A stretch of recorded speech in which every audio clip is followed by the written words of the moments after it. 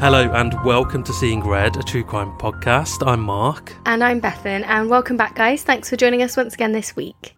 Before we get started, we wanted to say a huge thank you to our newest Patreon supporters. So a massive thank you to Julie Capel, Suzanne Drain, Rachel Webb, Tamara Millions, Laurie Jones, Helen Barber, Jade Ariel Clark, and to Louise Harris and Chris Clark, who have signed up as annual patrons. Thank you so much, everybody. Yeah, special mention to Chris, friend of the show and Bethan's co-author. It is. Thank you very much, Chris. Really much appreciated. If you would like to join these guys, then all you need to do is head over to patreon.com/seeingredpodcast. We've got loads of bonus episodes on there. We've got one on Jimmy Savile. We've got one on the Suffolk Strangler. Some really good bonus content. And also your support through Patreon helps to keep the show running. So yeah, do check it out if you want to. This week, we take a fresh look at what is possibly the most infamous hate crime in UK criminal history. We're going to be talking about the savage and entirely unprovoked murder of an innocent 18-year-old man who was killed as he waited for a bus by a gang of cowardly racists for no other reason than the colour of his skin. This horrific attack not only robbed a family of a young son, but it cast a broad and ugly light on racial divisions within our society, and it also raised a very difficult question surrounding the integrity of our police, as well as the UK criminal justice system as a whole.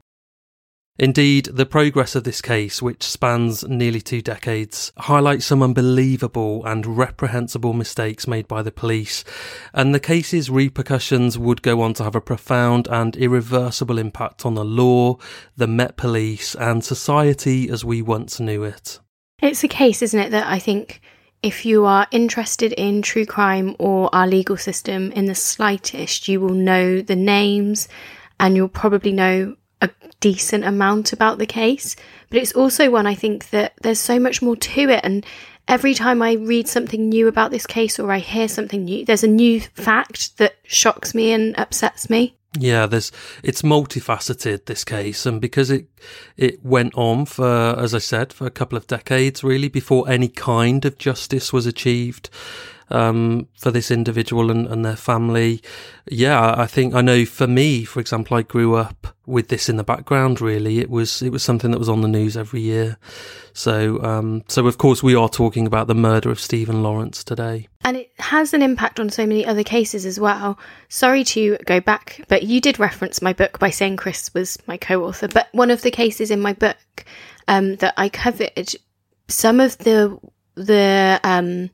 distrust of the police and some of the people not wanting to help and not trusting the police to find one of the women, well, girl really, was off the back of the fact that Stephen Lawrence's case was quite recent. And yeah, it's just, it touched a lot of other cases as well, either in positive or negative ways. Yeah, and I think definitely in London it had a big impact on absolutely society and culture and stereotypes.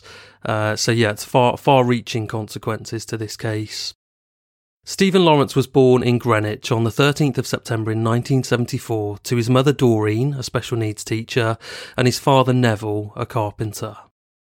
The Lawrence family were a close-knit, hard-working, church-going family who hailed from Jamaica. Stephen's parents had emigrated to the UK together in the mid-1960s. Stephen and his siblings were raised in Plumstead, a hilly suburb of southeast London known for its sprawling green spaces, notably Plumstead Common, with walking paths, tennis courts, nature areas and ravines. Stephen was the eldest of 3 children and was a doting and protective older brother to his younger siblings Stuart and Georgina. He was said to be a born athlete who was fanatical about sport, especially track and field. During his early teenage years, Stephen excelled at running and was a junior member for the local Cambridge Harriers athletics club. To those who knew him best, Stephen was a happy, handsome, personable and friendly young man who was very confident and comfortable in his own skin, but he also showed an impressive academic and creative flair.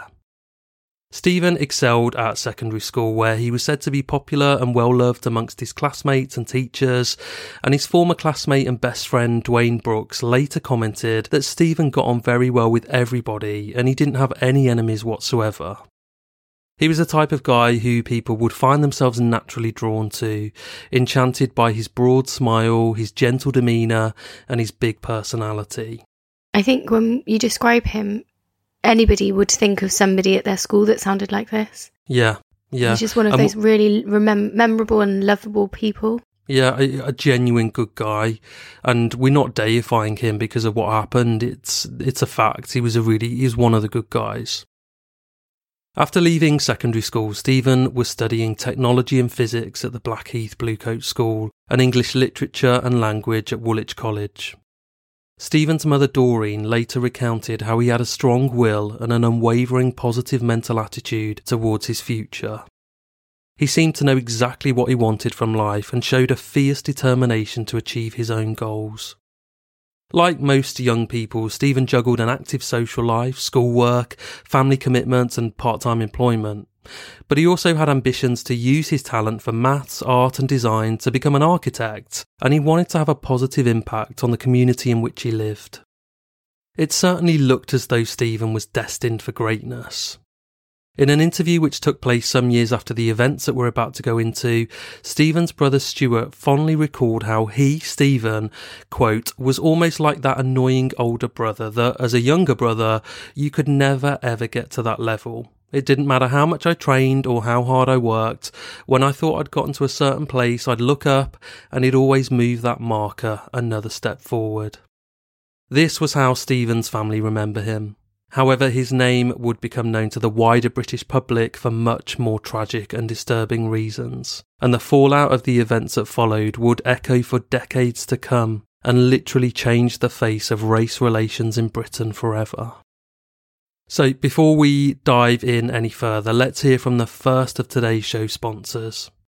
The story of how Stephen Lawrence met his violent and hateful demise began on the night of Thursday, April the 22nd in 1993, as Stephen and his friend Dwayne Brooks were trying to find a bus that would take them home.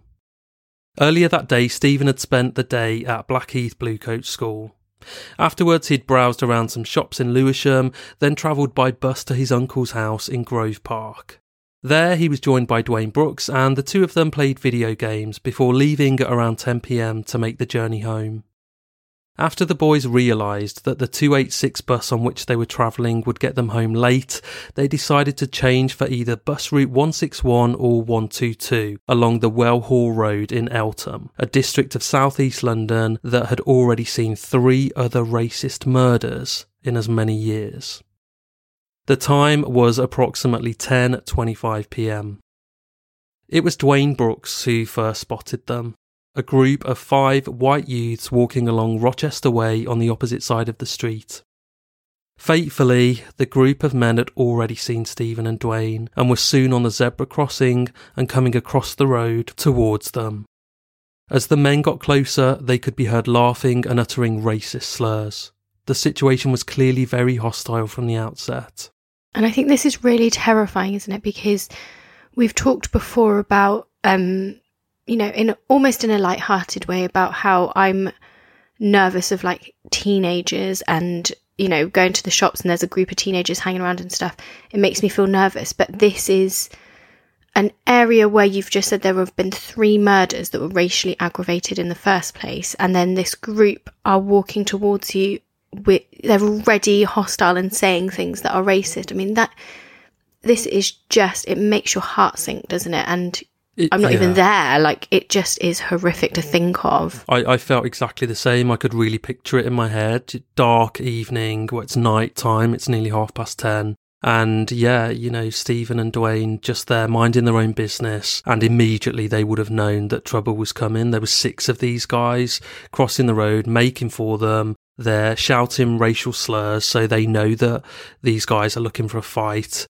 And I think, you'd just panic, wouldn't you? You'd really be thinking, what's going to happen now? The worst is going to happen. So, it really put me in that mindset of what you've said before, because I'm the same. If I saw a group of even kids, really, young teenagers, they can be really intimidating. It's horrible to have to walk that sort of gauntlet, isn't it? Yeah, it is. It's really, it's just really haunting, this idea, and it's terrifying. And I know we've talked as well recently about as a female walking along, and if I'm walking at night, and some of the things that women feel we have to do to try and protect ourselves because we feel like we're in danger, I know that there's not really any way to compare that with this, because this is actually, there is a real visible, audible threat right now. He can hear and see, these two guys can hear and see this group of men. So it's not even on a par with the fact that I can think of times that I felt nervous. I also think it's, I just can't imagine really what it's like for them to know that they're about to be attacked purely because of their race and their skin colour. Because we have talked a lot about female safety following the Sarah Everard case, which we did cover. And that is almost men taking advantage of what they would perceive to be a weakness that women have, that they're just not as strong as their opposite sex. So that's them being taken advantage of for their sex. But this is guys being attacked because they're black, not being taken advantage because of that, but being attacked for it. Exactly. And it's taking advantage of that situation in any way that they're two guys as well. It's this group of, did you say 6 guys? 6, I mean, that's yeah. That's horrific. So as Dwayne and Stephen grew increasingly nervous, Dwayne walked to the corner to see if he could see the bus. Seeing nothing, he called out to Stephen and asked if he could see any buses approaching. Stephen didn't respond, but one of the 6 men across the street did. He directed a hostile, racist insult at Stephen, which was quickly followed by a further hail of abuse from all of the men in the group. Dwayne then observed the leader of this gang pull out a knife from his waistband. There was no provocation whatsoever, no arguments, no prior threats, nothing. Stephen didn't know his attackers, and his attackers didn't know him. He was just a young boy minding his own business and not looking for trouble that night. His only mistake, and I hate to say this, but was being in the wrong place at the wrong time with the wrong skin colour. And I don't mean that literally, I just mean from these guys' point of view. The 6 men marked their target and crossed the road. As they aimed a torrent of verbal racist abuse at the boys, they menacingly paced directly towards Stephen. In an attack that was later described by eyewitnesses as short but savage, this mob set upon Stephen like a pack of wild animals. After charging towards him, one of Stephen's assailants pulled a knife and forcefully stabbed him several times. 2 stab wounds were inflicted on his torso, and a further 2 penetrated his right collarbone area and left shoulder. It was later found that the knife used in this monstrous attack had pierced Stephen's flesh to a depth of about 5 inches, which proved to be more than enough to completely sever 2 auxiliary arteries, as well as to penetrate one of his lungs. As the sickening attack unfolded, the now gravely wounded Stephen was knocked to the ground, where he was repeatedly kicked and punched. A horrified Dwayne screamed at Stephen to get up and run away, as he himself did the same. Eyewitnesses to the attack described it as very quick, lasting no more than 10 seconds, but as I said, they said it was savage. When the gang stopped their deadly assault on Stephen and fled the scene, they ran away down Dixon Road. Stephen, who was critically injured but still conscious at this point, got up and sprinted with impressive speed behind Dwayne in the direction of Shooters Hill. However, after about 200 yards, Stephen's injuries began to take their toll and he quickly began to falter. He realised he'd lost all sensation in one side of his body, and his now collapsed lung was struggling to take in adequate oxygen. Stephen began to go into shock now. He managed to make a final weakened plea to Dwayne for help before collapsing unconscious onto the pavement, bleeding heavily. The pathologist later commented that Stephen's injuries were so severe that just managing to run the distance that he did with a collapsed lung was, quote, a testimony to his physical fitness. Jesus, this is, I don't even have words. That is so horrific and savage and awful. Yeah, these were just such grave injuries, and the fact that he managed to get up and run 200 yards before collapsing again is unbelievable. Dwayne ran to call an ambulance while a passing off-duty police officer stopped his car and covered Stephen with a blanket. However, it was far too late to save him. By the time the first police responders reached the scene, just before 11 p.m, Stephen was already dead. Shockingly, even when they couldn't find a pulse, the police did not even attempt any CPR or interventional medical treatment due to the large amount of blood that was present on his body. As a result of this, they wrongly assumed that Stephen had sustained a head injury and initially failed to detect his 2 5-inch deep stab wounds that were the ultimate cause of his death. Furthermore, despite Dwayne Brooks giving the police a detailed description of the men and the direction in which they'd run, they instead appeared to be more inclined to accuse him of being the culprit. This is just absolutely disgraceful, isn't it? I mean, it's so this disgraceful. Guy's best friend has just been attacked and murdered, and they are not even thinking about humouring him and looking at what he's telling them. Like, that's awful. I really, obviously really feel for Dwayne, because he's seen this happen. He knows his friend is most likely dead already, and he must have just gone into shock at this point, and he must also have an element of, how am I still alive? How did I escape this? Like the survivor's guilt sort of side of it, as well as the shock that he's in and what he's just seen and witnessed. And I mean, I get it to a point, because if a husband is found dead in a house, then the wife will be the immediate suspect, vice versa. Your spouse is going to be under suspicion initially, all of these sorts of things. So potentially, but why was he under suspicion? Why, what would have been the reason? Also, there's loads of other eyewitnesses. If you just listen to his statement and then go and see if it is corroborated by other eyewitnesses, why is he even slightly under suspicion? And it later emerged that the officers who attended the scene had never received any medical training and were found to be unable to answer even the most basic of first aid questions. Oh, that's actually quite terrifying from like a general public point of view, isn't it? That's ridiculous. It really is. And this embarrassing revelation merely sets the tone for the rest of the investigation into Stephen's murder, which was said to be clumsy, uncoordinated, and half-arsed right from the get-go. And it's kind of going back to what you were saying, despite knowing that Stephen was actually dead before the ambulance arrived, in addition to Dwayne kind of telling the police that my friend's been murdered and the guys have run in that direction and this is what they look like, the police just failed to go looking for the suspects or even to secure the murder scene. They just kind of stayed there with Stephen's body, but it was clear at this point that Stephen was dead, so really some of the officers should have stayed there to protect the scene and the others should have gone in the direction that Dwayne had pointed them. And even if you think you've got the killer, you still secure that scene, because you need the evidence to be preserved when you take this to court. Like, and just even hedge if that your was bets. him. Yeah. I'd be like, well, it could be this guy that stood next to the body, or it could be that he's telling the truth. So we'll keep some people here and we'll send a couple of officers in that direction just to see what they can find. But they didn't do it at all. And really, it's worse because, in fact, Dwayne was all but ignored by some of the officers at the scene, and he was certainly treated with suspicion and even outright contempt by other officers.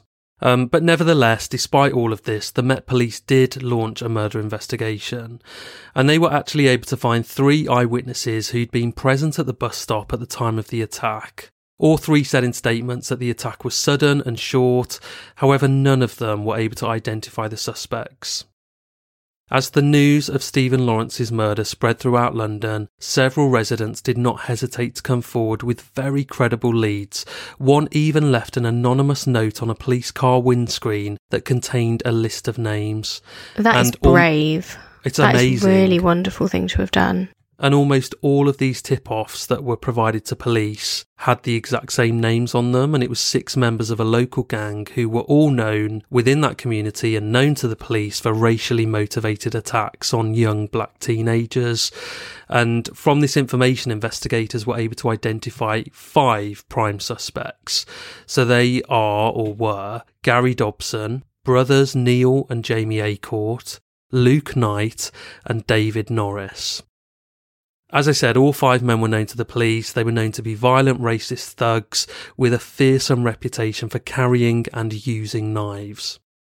4 weeks before Stephen's death, Gary Dobson and Neil Aycourt had been involved in another racist attack on a black teenager whom they racially abused and attempted to stab.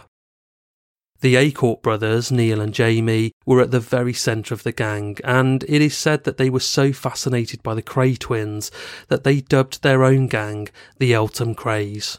That's just so pathetic. Ugh. Oh my God, isn't it? That's exactly what I thought. And this fact alone gives you some idea of their overall intellect and level of civility, but isn't that just pathetic, trying to emulate the Krays? David Norris wasn't much better. As the son of the notoriously violent fugitive London gangster Clifford Norris, David was, like father like son, also an aggressive thug who had been linked to several violent incidents in and around Eltham.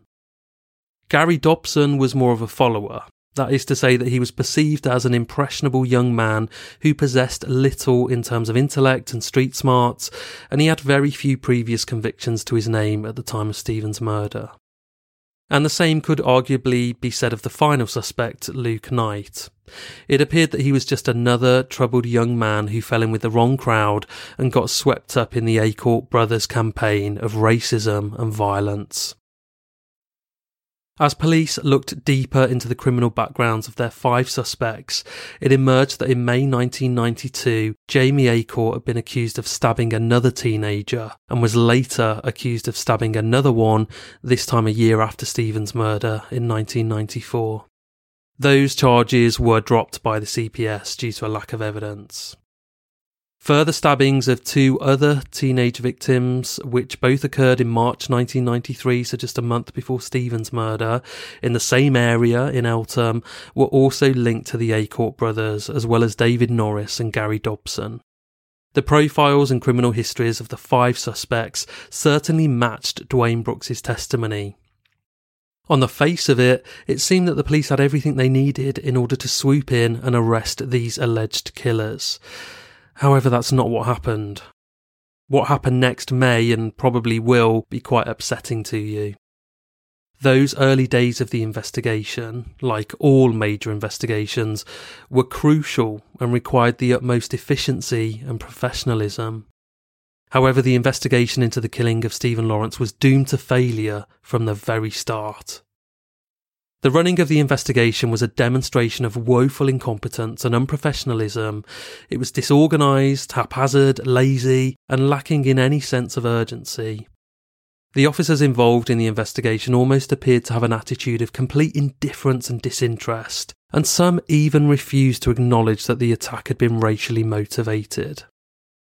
There was plenty of forensic evidence present at the crime scene, but very little of that was gathered up. In short, it was quite clear that the investigators running the case didn't care either way whether Stephen Lawrence got the justice that he deserved. As I said, in the immediate aftermath of the killing, police had their 5 prime suspects. They had first-hand eyewitness accounts, they had a motive and probable cause to secure murder convictions. There simply was no argument to delay action being taken. However, police waited an astonishing 2 weeks before any arrests were made. 2 weeks is just absolutely horrific. I just want to make it clear, in that time they'd had these guys' names put forward by multiple people in the area. There would have been DNA evidence, there were the eyewitness accounts, you had Dwayne there who had seen it all happen and would have been able to identify some of these people in a lineup, and nothing was done for 2 weeks. And in that time, obviously, they could really collude and get rid of evidence, etc. Yeah, it's the worst. Threaten witnesses, all sorts. Yeah, of course. I think as well, something that I find really difficult to comprehend, and I don't think I'll ever understand, is how it must have felt being a black police officer in the midst of all this as well. Seeing people just go, well, it's definitely not racially motivated.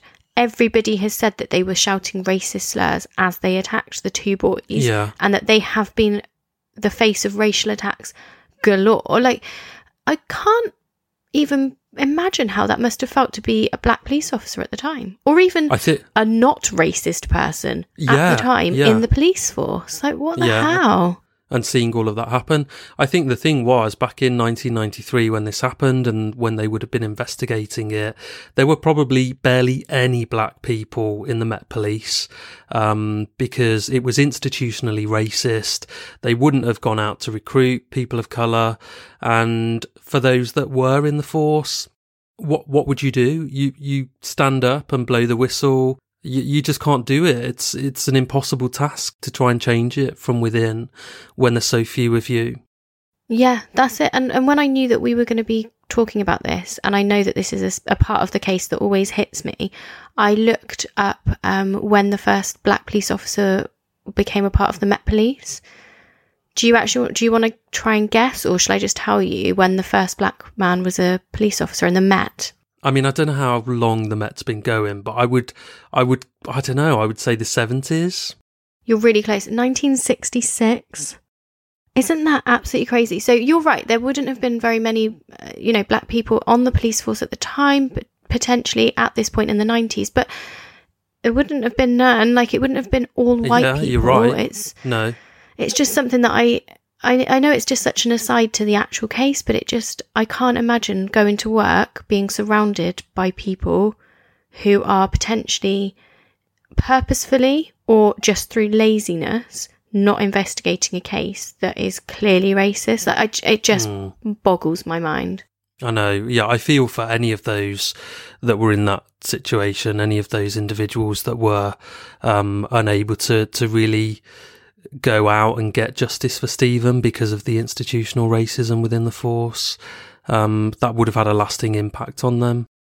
The lead investigators would later try and excuse their actions, or lack thereof, by claiming that they did not have enough credible information to justify making any arrests. However, this was later determined by a board of inquiry to be simply not true.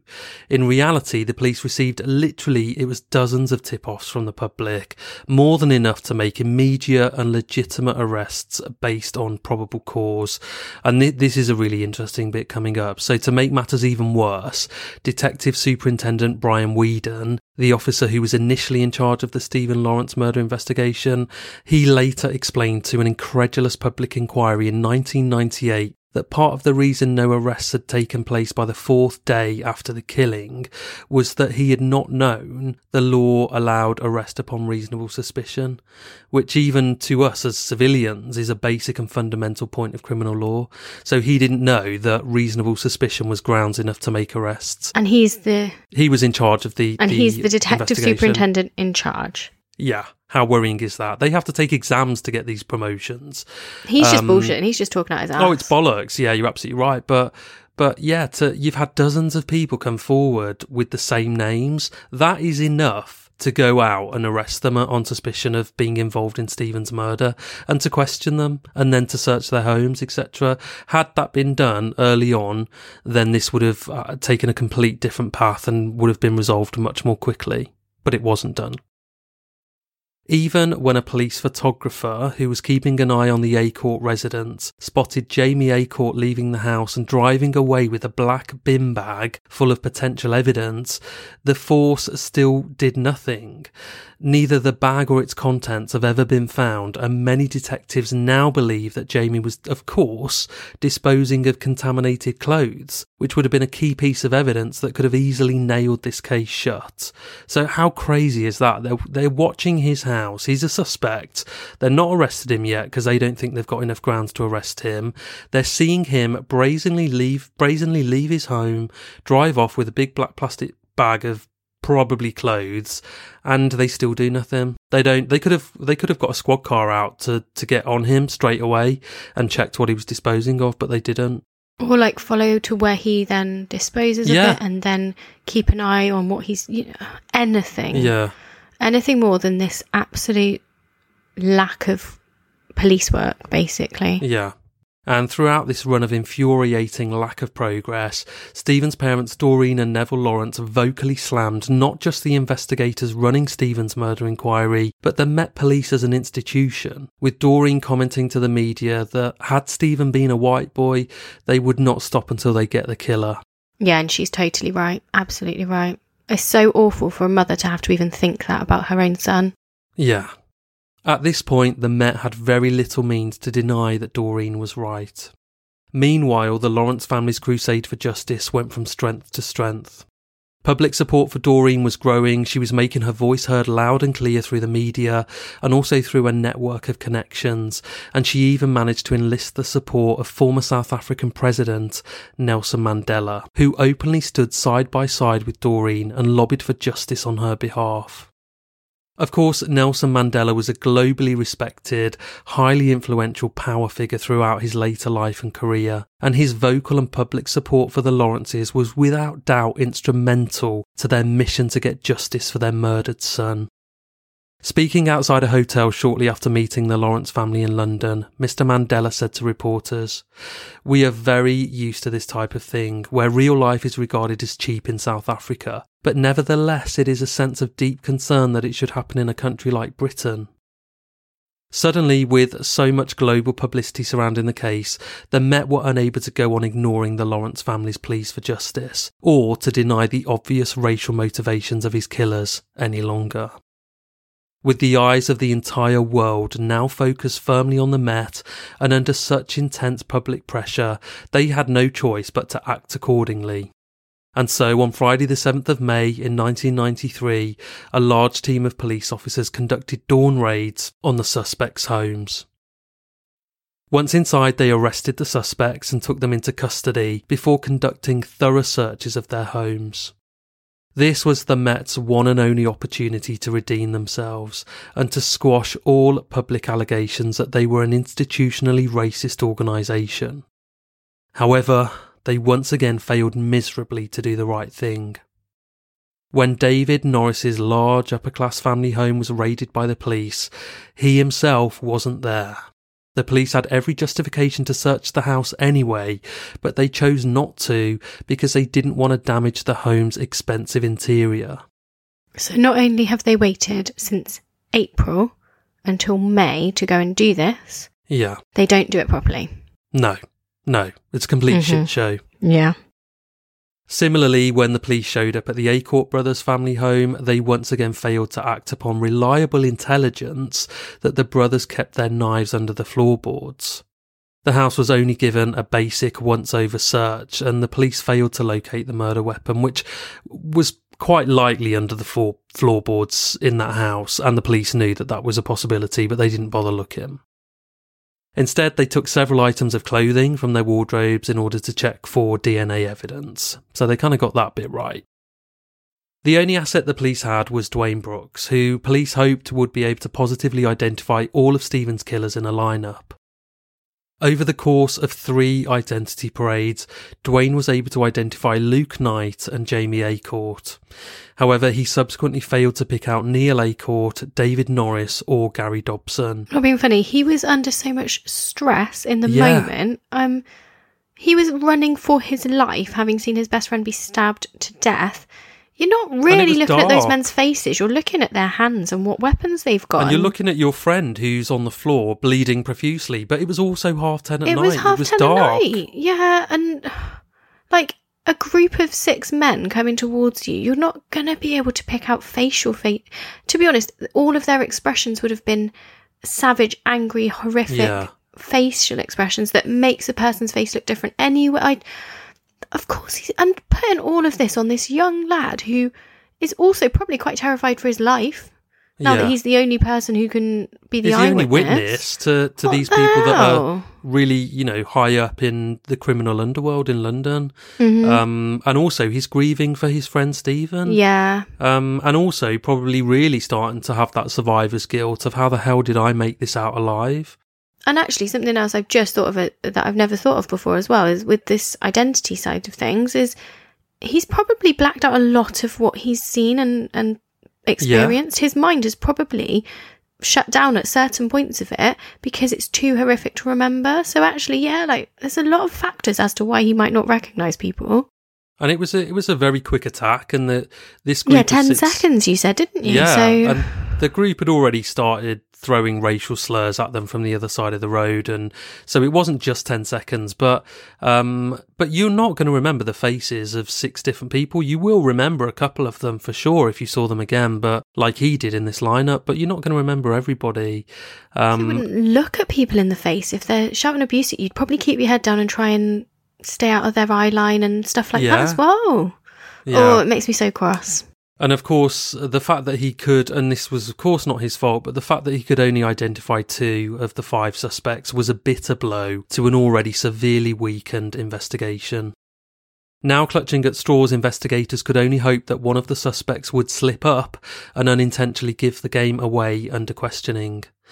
But of course that was overly optimistic. All of the suspects in custody were experienced troublemakers, and due to the long delay by the police to take decisive action, they had had ample time to collaborate and get their stories perfectly aligned.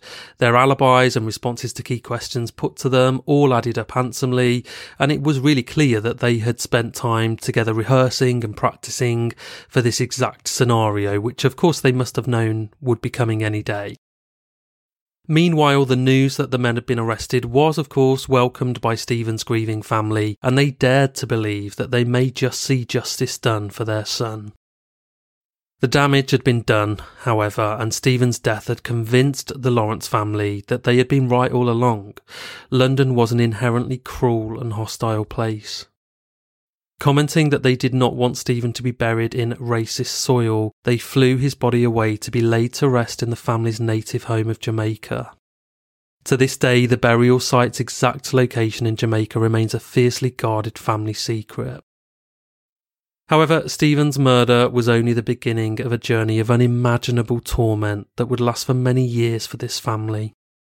Just days after the funeral, the Lawrence family received an update that the CPS had made the controversial decision to drop all charges against 2 of Stephen's alleged killers due to an apparent lack of evidence. In August 1993, the Met Police launched an internal review of the case.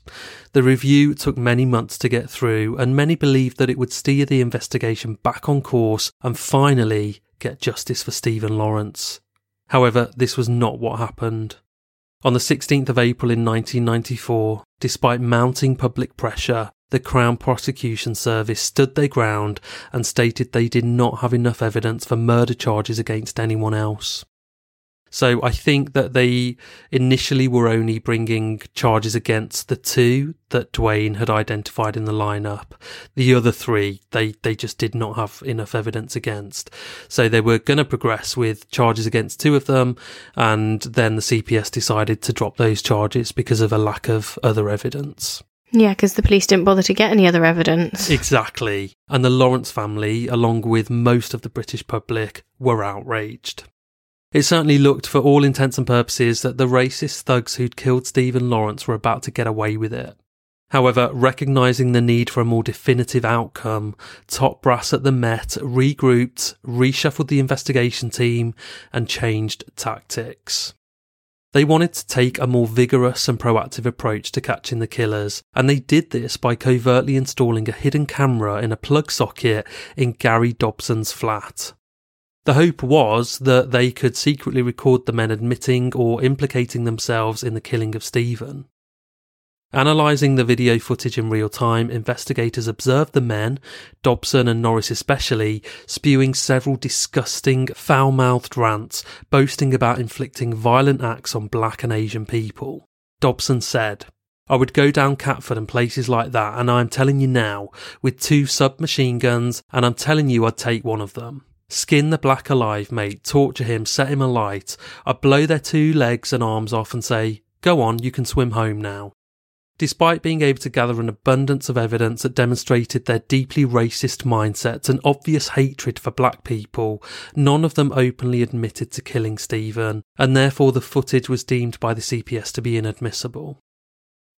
By 1997, the Lawrence family lost patience with the police investigators and took the risky decision of taking matters into their own hands by launching a private murder prosecution, which was the first of its kind in more than 150 years of legal history, and this was to be against Gary Dobson, Neil Aycourt and Luke Knight. It's such a big gamble to take and such a huge step to take. It's so brave, and they were so desperate to get any kind of justice, and I think they just had lost all faith in the police. So it is a gamble, but what's the alternative? The police are going to do fuck all anyway. Yep.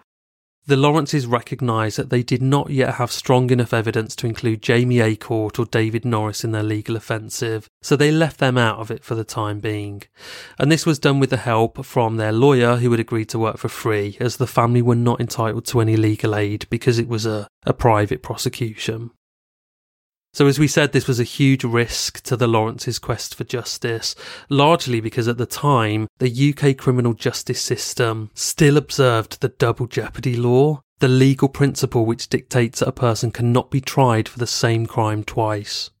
For example, if a defendant charged with assault is found not guilty, that same person cannot be tried again for the same crime in the same case. Put another way, this was the Lawrence family's one and only shot of securing a conviction against Stephen's alleged killers. Should their case fail to convince the court, then 3 of the 5 murderers would likely never again face any further trial for what they'd done. Nevertheless, they decided to go ahead with it anyway. Their entire case was built around the eyewitness testimony of Dwayne Brooks, as well as the surveillance footage from inside Gary Dobson's flat, which proved beyond doubt that the attack on Stephen was indeed racially motivated. The case finally went to trial on April the 18th in 1996, but before we hear whether the Lawrence family's gamble paid off, let's hear from the second and final sponsor of today's episode. Very sadly, the Lawrences' gamble to achieve a private prosecution failed to pay off. Their key witness, Dwayne Brooks, was almost certainly at that time suffering from some degree of post-traumatic stress disorder, as we sort of alluded to, and as he repeatedly fell apart emotionally when put on the witness stand, he was viewed by the jury as an unreliable witness due to his clearly fragile state of mental health, which just breaks my heart. Yeah. Unreliable witness. No, he's the most reliable witness that they have, but he is also fragile mentally because he's just witnessed what he witnessed because he's the witness. Oh, it makes me so cross. I also think back then in the mid-90s, mental health wasn't really on the agenda. They probably didn't really know what PTSD was. People had come back from the Gulf War in the early 90s and they would call it shell shock still, or Gulf War syndrome, which we now know to be PTSD. So that didn't really exist as a term. It hadn't been studied or looked into. So I don't know, but it's unlikely, I would say, that Dwayne got the help that he would have so desperately needed. As such, the trial didn't progress much further, and the 3 suspects were acquitted of murder on the 23rd of April in 1996. And, of course, in line with the double jeopardy law, they could never again be tried for Stephen's murder. So, just like that, the Lawrence family's dream of getting justice for Stephen was gone in an instant. The public outcry after the trial was just as bitter, and the media demanded a public inquiry into the shambolic handling of the case. An inquest into Stephen's death took place in February 1997, but got no further in his family's quest for justice. During the proceedings, the suspects refused to answer any questions, including confirming their own names. Outraged, the Daily Mail, a British tabloid newspaper, splashed the words "murderers" and pictures of all 5 of the men on its front page, and the headline read, "Murderers. The Mail accuses these men of killing. If we are wrong, let them sue us." And to this day, none of the men have ever tried to sue the Daily Mail for defamation. Which not only says a lot, but I also think I really want to just salute the Daily Mail for that, because how brave. And everyone says they're dicks, but that's a quality move on their part. It really is, and it just goes to show how the public was so behind it as well. People genuinely were so angry on behalf of Stephen Lawrence and his family. It's just such petty behaviour as well, not even to confirm your own name, we're just not even going to answer anything. It's so disrespectful and yeah. Later that same year, the Macpherson Inquiry, a deep and public examination of the original Met Police Service investigation, was launched by the Home Secretary Jack Straw, and that investigated both the killing and the police response. When it was released in February 1999, the damning 350-page report concluded that the investigation was marred by a combination of professional incompetence, institutional racism, and a failure of leadership. The Met had finally been called out for its incompetence and racism, but this did little to ease the pain and frustration of the Lawrence family, who had to watch Stephen's killers leave the inquiry as free men as they brazenly taunted and, listen to this, spat at a waiting army of journalists and angry protesters. We know how I feel about spitting, don't we, Mark? But what? It's just animals. Yeah, they're just absolute thugs. And when you described them at the beginning, at the top of the episode, of who they were. Sorry, Bella, Evie's really trying to join in with this episode as well. But when the way you described them, these thugs, you don't think anything less of them. They're just going to be animals and behave like animals, and it's just horrific, isn't it? It is. And of course, the Lawrence family knew that these men had killed Stephen, and so too did the public. And of course, the men themselves knew that they had killed Stephen, but there was nowhere else to turn, and any hope of a fair and just end to the story was quickly fading. This remained the case for 6 years, until 2005, when a much anticipated change in the law brought about fresh hope for justice. The double jeopardy law was scrapped in the UK, meaning that any new evidence brought against a suspect, even after a not guilty verdict, could now legally result in a brand new trial. Amazing. Such a massive part of our history in the legal way. It's such an important change, and so very much needed. I know we've talked about it before. Long overdue. Absolutely. Yeah. For the Stephen Lawrence investigation, it represented hope, but it also presented the Met with new challenges, finding new evidence. In 2006, Detective Clive Driscoll decided to revive the cold case and start afresh from the very beginning. This time with a strong emphasis on locating previously overlooked forensic evidence, an angle that had, up until that point, been woefully neglected. Driscoll ordered a thorough and painstaking re-examination of the suspect's clothing. This had been done in the original investigation, but it had been done lazily by the very officers who had since been condemned by the government as incompetent racists. Furthermore, forensic science had evolved exponentially since the 90s. As such, Driscoll was eager to go back to the drawing board and leave no forensic stone unturned. His dogged determination paid off, and Driscoll managed to bring about the first real victory for the Lawrences.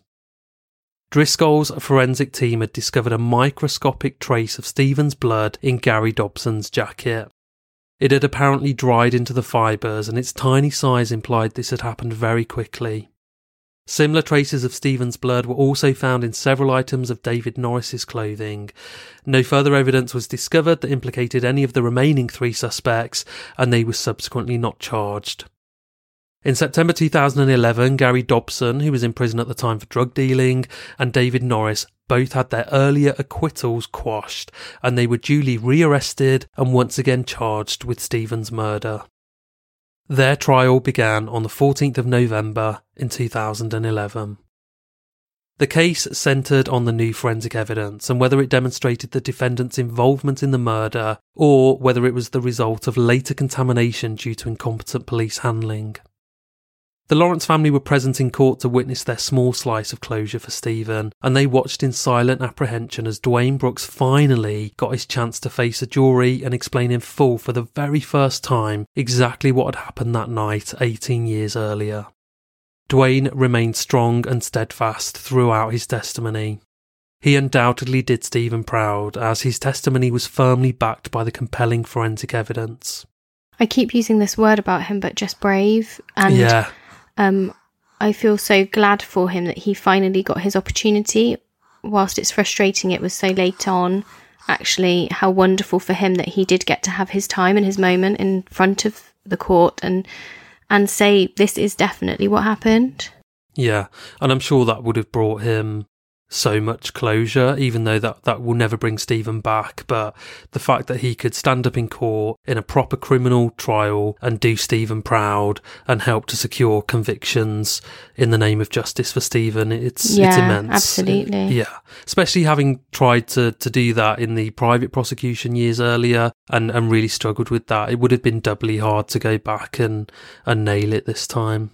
The defence's attempt to plant doubt in the minds of the jury regarding the validity of the forensic evidence fell flat, and on the 3rd of January in 2012, after the jury had deliberated for just over 8 hours, Gary Dobson and David Norris were found guilty of Stephen Lawrence's murder.